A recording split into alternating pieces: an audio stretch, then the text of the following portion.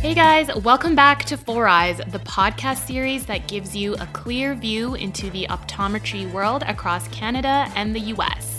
We are your hosts. I'm Dr. Amrit Bilku. I'm Dr. Deepan Kar. Hi, I'm Dr. Ravinder Randhawa. And I'm Dr. Alex Kuhn.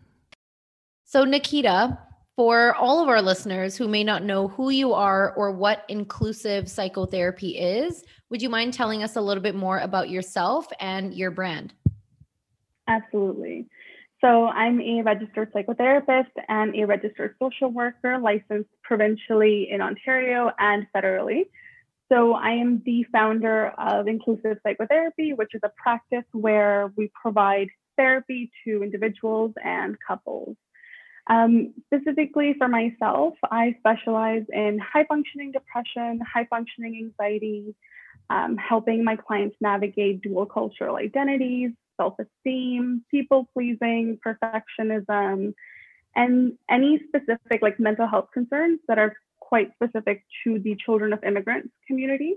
That's sort of my niche, but I work mostly with young adults and adults between the ages of 20 to 45. Mm-hmm. Out of all the types of, therapy that you can provide for people, how did you develop this niche for, children of immigrant parents and high functioning individuals? Yeah, no, that's a really good question. It's interesting because I always struggled to find my niche. When we were in graduate school, we were told that, you have to find a niche, a specific one that really speaks to you. And I always struggled with that until I was looking for a therapist for myself. And I could not find anyone whose bio I read and I went right away, that's the person for me. So that really got me thinking, okay, so there's no millennial brown therapist, female therapist in the community. And if they are, they're not really talking about social justice, or they're not talking about social issues like immigration and children of immigrants and mental health circumstances unique to them. It's one thing to kind of talk about this stuff clinically. And of course, that's what I do in my practice as well. I work from a clinical perspective, but more than that, I think I work from a social perspective. So helping my clients unpack their gender identity and how that intersects their mental health, or their cultural identities and how that intersects with their mental health. And I think a lot of the important conversation lies there. So in my search for a therapist, I found my niche. Yeah. So you can now be your own therapist. Yeah. Sure, yeah. Yeah. That's gonna end up well. No, that's really awesome. Actually, that's a really underrepresented, category. Even when I think about some of the mental issues that I go through, or even my sister goes through, it's true. Like when you're a child of like immigrant parents, there's like different kind of mental issues and other concerns that you kind of face. And yeah, when I think about it, I'm like, even when I, like, if I ever was looking for someone to talk to, or like a therapist or someone professional to talk to, that's like one of the questions I would ask is like, will this person really understand where I'm coming from, or why my parents think the way they think, or, but yeah, that's a great niche. So awesome. That's so awesome. Yeah, that's absolutely exciting. But just getting right into it. So emotions relating to stress, anxiety, and depression can look and feel quite similar. And it can be pretty difficult to pinpoint which emotion is truly being felt. So what are some main differences between these three mental states? That's a really good question. So anxiety, depression, we kind of all hear these, right, on a day-to-day basis. They've unfortunately become a very common experience for everyone. And I think we're all kind of on a spectrum of anxiety and depression. And there are times in our lives when we're a little bit closer to one end than the other. But these sort of three states, I see them a lot more similar in ways than I do see differences. So there isn't too much variability in these states because we know that anxiety and depression go hand in hand, and stress is sort of a byproduct, right, of that. But from, I guess, a strictly clinical perspective, depression looks like poor motivation, feelings of guilt, feelings of shame, anhedonia, which is lack of pleasure in anything, So, the things you used to do before no longer bring you happiness. An ongoing sense of emptiness, helplessness.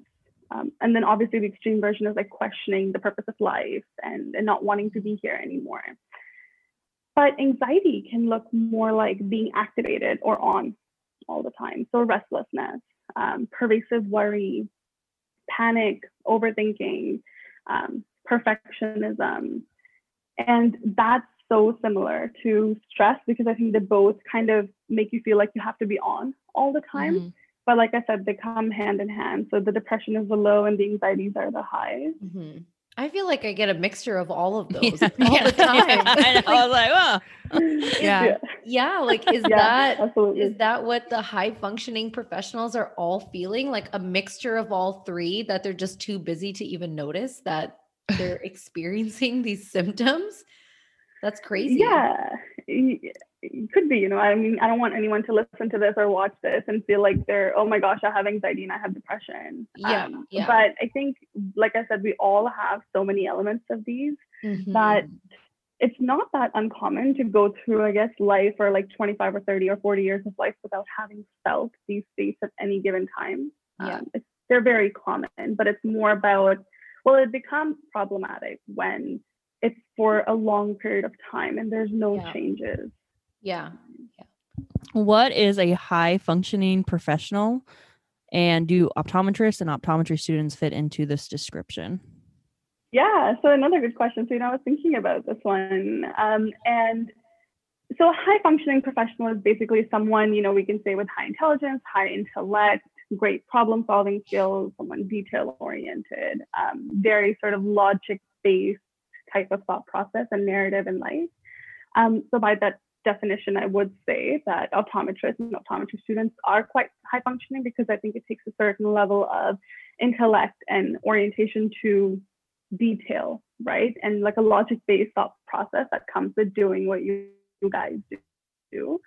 So I think that's absolutely true. Now, a high-functioning stressed out person or a person with high-functioning anxiety or depression, that looks a little bit different because if you're experiencing high-functioning depression or anxiety, you may be able to function at a higher level in life, in your activities of daily living, or your core functions of life than someone else. So not that your anxiety is not as debilitating as it is for someone else, it's just you have become really good at masking it. So you show up to work, you see all your patients, you do whatever you need to do, you go home, you show up for your partner, you show up for everyone else.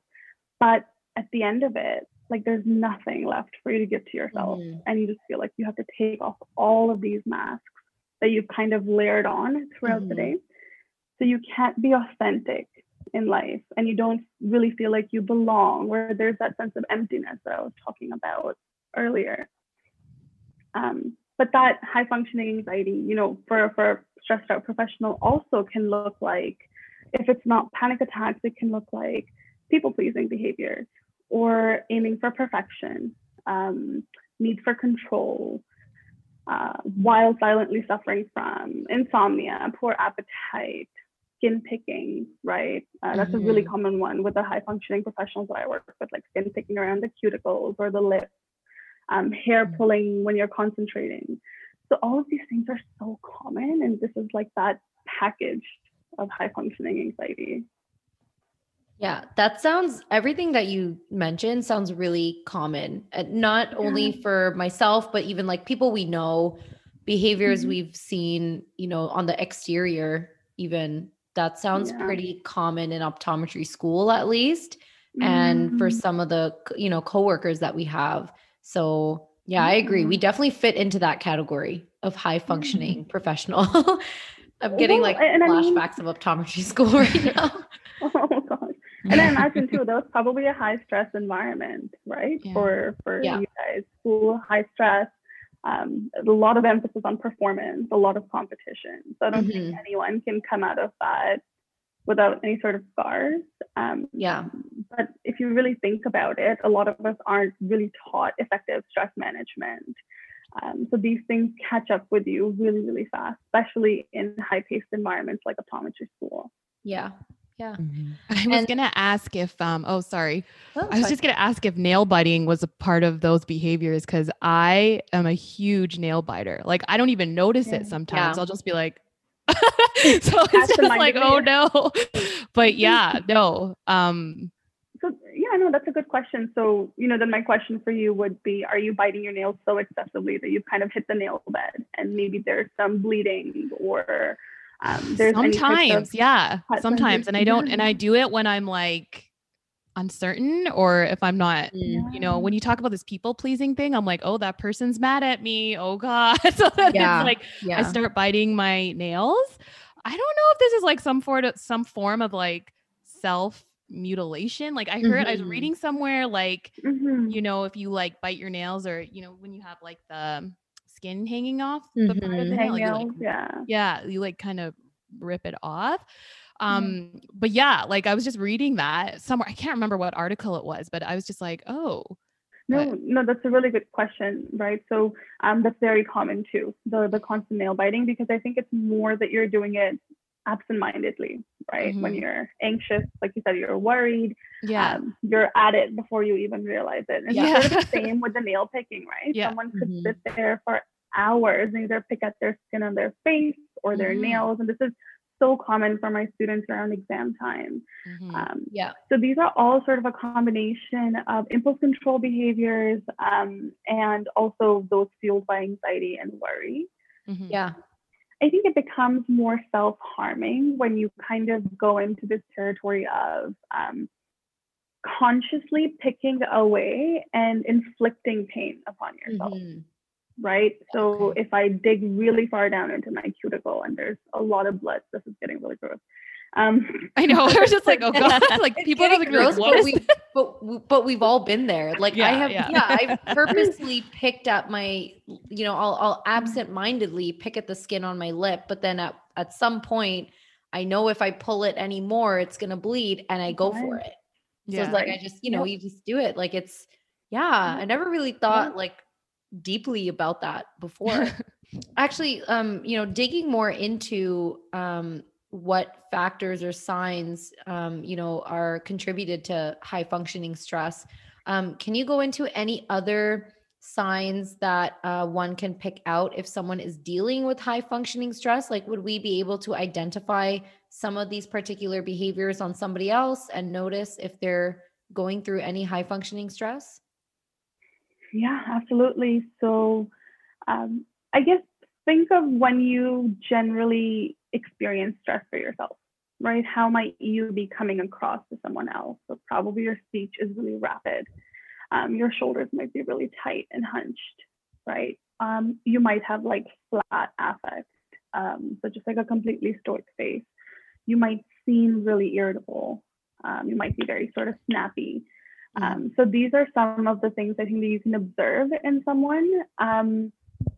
But I think there's signs that someone can also recognize for themselves, right? That they're experiencing a lot of high functioning stress. So obsessive overthinking, worrying about how you're always being perceived. Again, that need for perfectionism, people pleasing, forgetfulness, heart palpitations, stomach pain, back pain, loss of sleep, overeating, undereating, poor concentration, headaches, and constantly feeling the need to be like on, like you're running around, you haven't had any caffeine, you're running around the entire day. Yeah. And you're kind of just checking off your to-do list from one to the other, to the other, to the other. And there's no room for you to just kind of stop and just to be. That is what high functioning stress can look like as well. I know you talked about this like just a couple minutes before, but again, all these emotions that you're kind of talking about, just like what Amrit said before, all of us have kind of felt these emotions, throughout the day or whatever. But if we're feeling it like day to day to day to day, when is it like time to be like, okay, I need to talk to someone or get professional help? Like, when is that limit where you're like, okay, what's happening? That's a good question. And I personally don't think that, the limit exists. Like the limit does not exist here because it's about, you accessing support when you think the time is right for you, right? So a lot of people think that therapy is very problem based and I have to have hit rock bottom or be really depressed for me to go therapy. But therapy can be very resource based. Just like we prioritize gym for our mental health. If you're having some thoughts that you're concerned with, or you're noticing some behaviors that you're saying, this is potentially problematic, go to a therapist, talk them out, talk about where they come from, how they fit into your life, how are they helpful for you, how are they harmful for you. So you may not be entirely, I guess, able to let go of that high functioning anxiety, but I think you can be a lot more intentional in life. Okay. So what short-term and long-term consequences can stress and similar emotions have on our bodies, our personal relationships, and overall mental health if we kind of just let it be and not deal with it right away? Yeah. That's a good question. And I realized I didn't answer the last one fully, or the what factors contribute. If we're talking about, what contributes to high functioning stress, there's a lot of internal and a lot of external factors. So, there's so much to this. I don't know if I can do justice to this in like 5 minutes, but we all sort of have this unique story that we tell ourselves about the world and how we fit into the world. And this unique narrative, at the risk of sounding like a cliche therapist, this narrative is really formed in your childhood, right? You develop ideas, core beliefs, a narrative about who you are, what's your purpose, how others around you perceive you. And all of this sort of feeds into that personality development piece, right? So one of sort of the main contributors that we see to high functioning anxiety or stress is family dynamics. So textbook example, but like take a child who's always criticized in the home. She's told that she's not good enough or her grades are not good enough, and that she must try harder. Or she hears other people speak about her in a very, very critical manner. She sees others speak to one another in the home in a very critical manner. Now, this is someone who's more likely to kind of grow up with the narrative that I am not good enough and I constantly need to keep striving for more and more and more and more and more, which is really an attempt to chase that feeling of good enough, right? So this could turn into that need for perfectionism, or those unhealthy achievement behaviors. Like if I just get into that med school, or if I just get that residency, or if I just get that whatever post-grad, then I will be enough and then it will be great. But it's like this feeling that just doesn't exist. It's like an illusion. The more you chase it, the farther it is out of your reach. But this is a really sort of common narrative for high functioning anxiety and depression. And then you have, the cultural factors. So like someone's cultural identity, right? So we know that achievement and suffering are really the yardstick with which we measure our sense of self-worth. I think especially a lot in Eastern cultures. So if, again, the story that you're hearing at home is that the only way to be successful is to have that kind of a job or certain financial stability or this or that, you can constantly start to attach your sense of self-worth with your ability to acquire all of these things. Yeah. Right? Which again can lead to more of that sense of perfectionism, people pleasing. And then you have the larger social context of where we live and the social culture. Hustle culture is so glorified for us, right? For our generation, that, you got to have a job and you have to have a side thing and you have to have another side thing. Yeah. Right. And constantly hustling is so rewarded. So when it's always been rewarded, you tend to not prioritize self-care. One job just doesn't feel enough. And so you're constantly seeking validation in other places.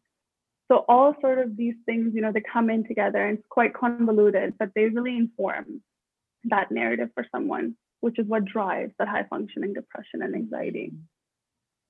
Yeah, I feel like that makes a lot of sense. I think we all come from backgrounds where there's expectations of, what we should be growing up. And like, I know, especially even for Alex, like having a dad who's already an optometrist and clearly all the other kids did not become optometrists. And so here's Alex, and, The youngest one. It's like, you're my like, last chance, wow. Alex. yeah, like that's a lot of pressure too, to always be like, okay, well, my timeline in life has already, half of it's already been kind of determined based on the expectations of parents, the expectations of siblings, because they're like, well, we ain't gonna do it, so Alex. Well, and I think And, it wasn't even my parents though. I think I put it on myself. You know what I mean? Yeah. Like it was, and it wasn't because both my parents are they never like tried to bring it up or anything, but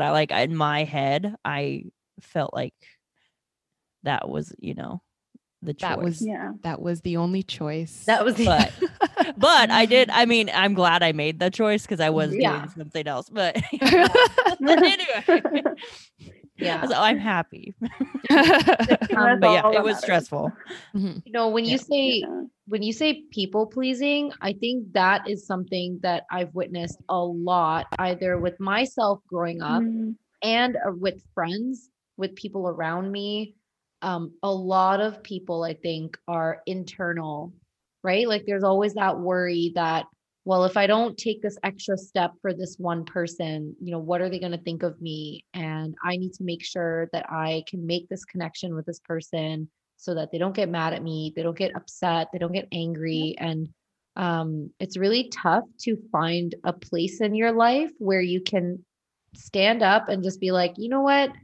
I'm going to do this one thing for me, and I'm going to say no to this person, because I don't want to do this extra task, or I don't want to deal with this extra thing in my life. So I'm going to say no.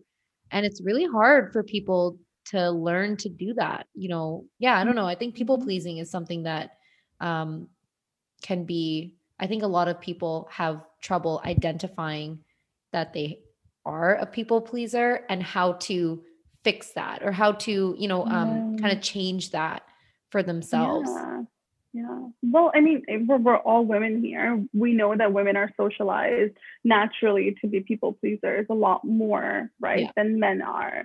And for a lot of women, we measure our sense of self-worth with our ability to do things for other people. So we measure our sense of self-worth with how helpful we are to others. And these are those qualities, right, that are taught to us very early on. And I don't mean to say that someone is sitting there, teaching us these things sort of explicitly, but this is the messaging that you absorb when you're out in the world as a young girl. And so it's very easy for that to develop to this sort of toxic people pleasing, where you constantly feel like, if I don't do this, someone's going to be upset with me, and that's going to mean something about me. Okay, so Nikita, what short-term and long-term consequences can stress and similar emotions have on our bodies, personal relationships, and overall mental health if we don't deal with those kind of emotions right away? We know that now there's a really huge body of research and evidence behind the mind-body connection, right? So what happens up here really impacts what's happening here in your entire nervous system. So we know that ongoing chronic stress has shown significant sort of reduction in someone's immunity. So you have higher chances of developing disease because stress gets in the way of your body's ability to produce white blood cells, affects digestion, blood pressure, all of those things. It's actually really interesting. There's a study, I think, out of some Ivy League in the States where they measured undergraduates and their stress levels during the exam season for 3 days. And they noticed that it took almost, I think, 2 months for the white blood cells to come back to normal after just 3 days of exam stress. Wow. Oh my God. Yeah. So now imagine if you're constantly living in a state of chronic stress, what that kind of does to your body. But then there's also things like I was saying earlier, headaches, stomach pains, ulcers, tightness in chest, tightness in your shoulders. I mean, how many of us have gone for a massage and the masseuse has told us that we have, like, our shoulders are like brick? Yeah. Right. And you have more severe cases of any type of chronic illness as well, right? So here's the thing with emotions and mental health, and this is what I tell all my clients, the more you squash it down, the harder it's going to come back. And it's going to find ways to come back, right? It's kind of like a dog that you didn't want, but now you have, and you have to feed it, and you have to kind of play with it. You have to give attention to it. Otherwise, it's going to bite your leg off. And emotions are exactly the same. The number one thing that I kind of tell my clients is dealing with it right away. It doesn't even look like you need to kind of just get rid of it. It could just look like you becoming more mindful of yourself, right? Becoming more intentional. Yeah. So it's not like a quick fix, right? This is kind of I wish something that you have to work on and deal with every day. So yeah. I do say that I had a headache basically the first 2 years of optometry school. Like I constantly kept Excedrin in the market by buying it. But I'm sure you guys remember how much Excedrin I was taking every day. And Alex would get massages a lot too. And from the shoulder pain, the back pain, and I'm feeling that now too. I feel like my shoulders are always tensed up. It's like everything that you're saying today, Nikita, is like I'm just listening to it, and it's like you just know what's in my soul. Like it's like you just literally said what my entire life feels like. It's like all these emotions and all these signs and symptoms all at the same time. And to me, it feels normal. Like, and that's the sad part. And that's the hard part to acknowledge, is that all of these symptoms are not normal. They're common, but they shouldn't be symptoms and signs that we are feeling every day. And so I hope a lot of the listeners that we have today can identify that with themselves too, now that we're actually speaking about these things out loud, and kind of, identifying what's going on with them and how they can take that next step to actually deal with it and and treat it. Yeah, exactly. Even sort of dealing with it, clients will come to me and they'll tell me, well, I don't want to go there because I don't want to open that box, right? Or I'm kind of happy functioning how I'm functioning, even though I know it's not conducive to my health, but I don't want to open this like Pandora's box of emotions. And if anyone listening right now is thinking the exact same thing, I want to propose an alternative, which is that you think you have nicely locked up this Pandora's box with all of like these like nasty feelings and nasty memories inside. And you think you have the key and you think you're out on the outside, but actually you just locked yourself in with the Pandora's box and you're trapped in it. It's already happening around you anyway. If you don't pay attention to it, it's going to seep out of the box and into your life, like back pain, chronic pain, stomach ulcers, whatever, right? Or you can choose to open that box and step out and put yourself in a position of power where you can look at all of this that's happening in your life and say, okay, this doesn't serve me anymore. Let's transform it. What are some tips or practice tools that you recommend for high functioning professionals to use in order to relieve daily stress? That's a good question. So I think first it has to start with recognizing and accepting. Right? That, okay, there's something happening here that has maybe gotten out of hand or is no longer, like I said, working for you.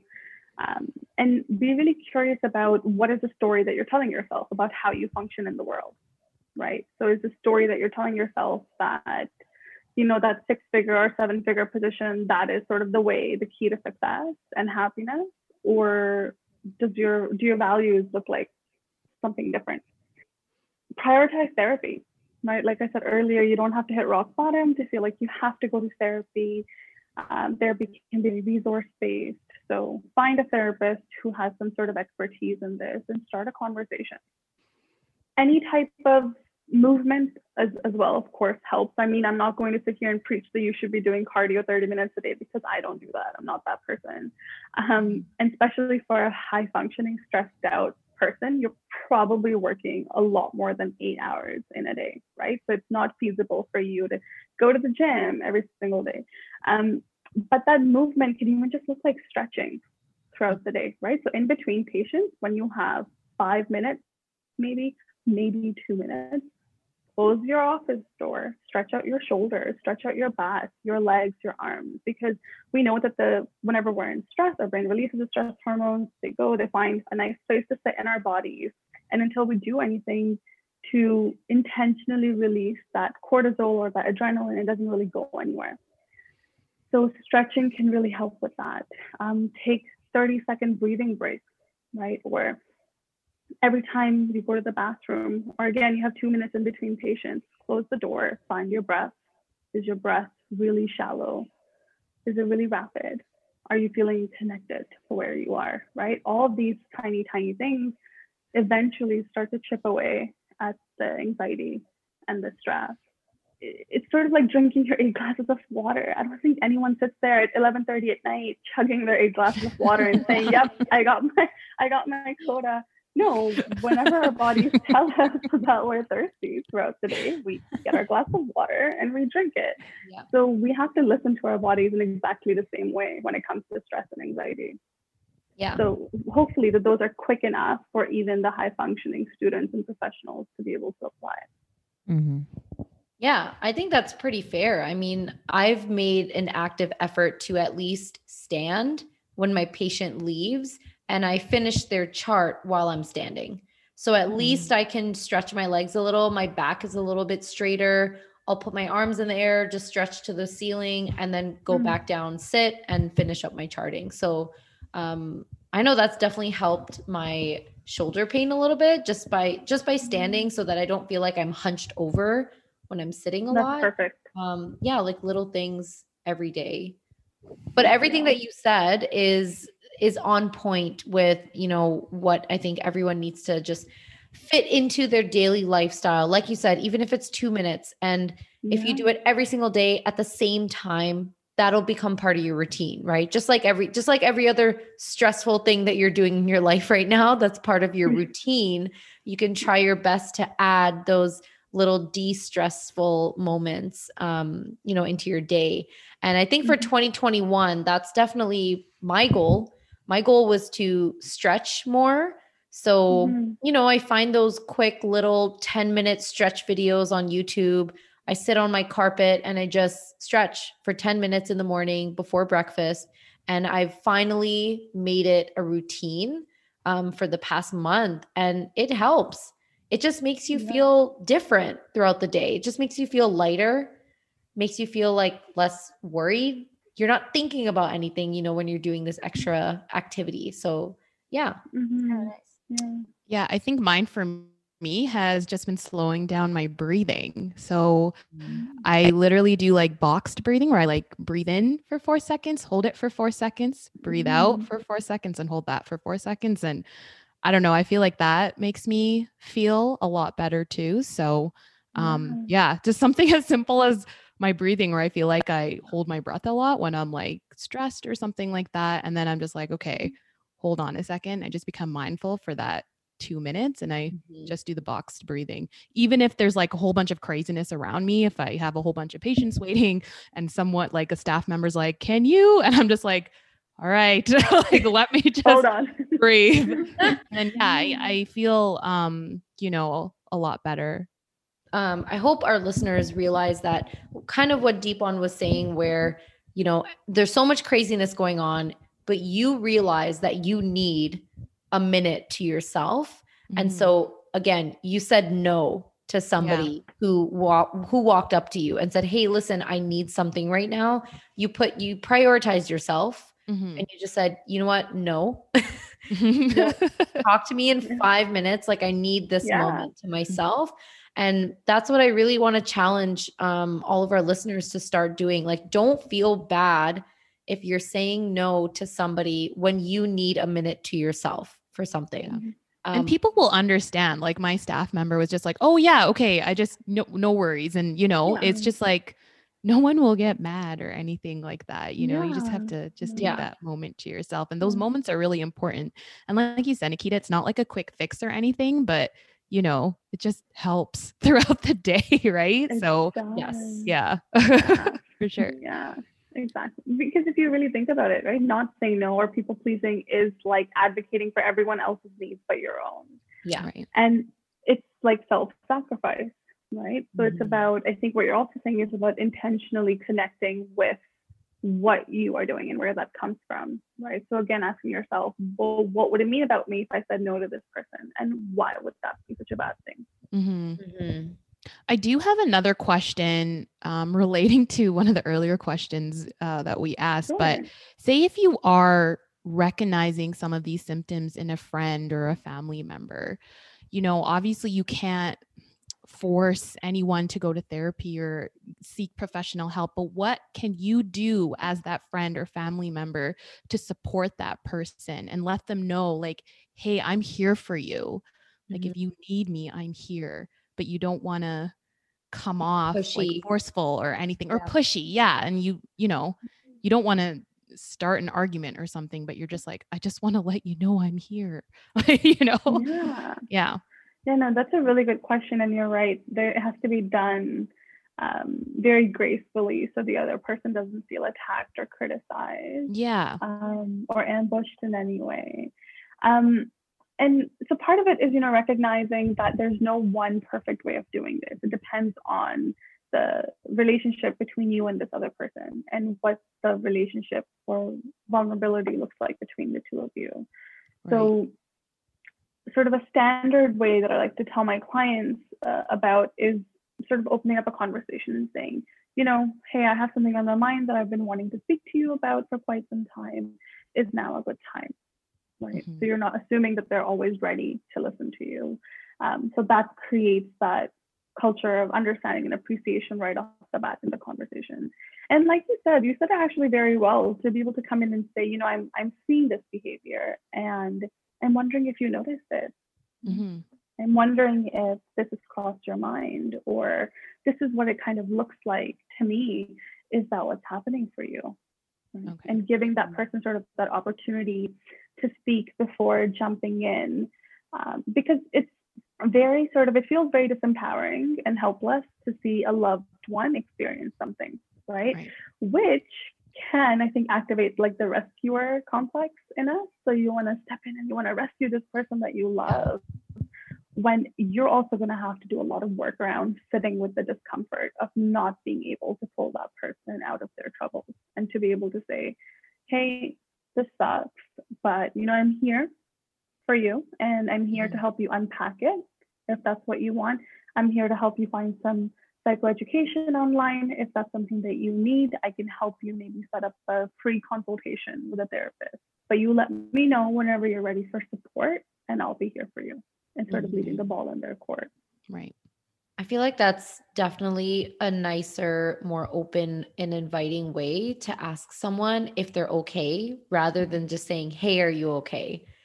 Because then I feel like asking, are you okay, can, like, that's the only way that I know how to ask someone how they're doing. If I'm worried about their behavior, or, if something's changing about them, I kind of realized asking, are you okay, is kind of an easy way out for them to avoid opening up. And they can easily just say, yeah, I'm okay. And then at that point, the conversation has kind of like shut down, right? Like at that point, you can't ask further questions because technically they're okay.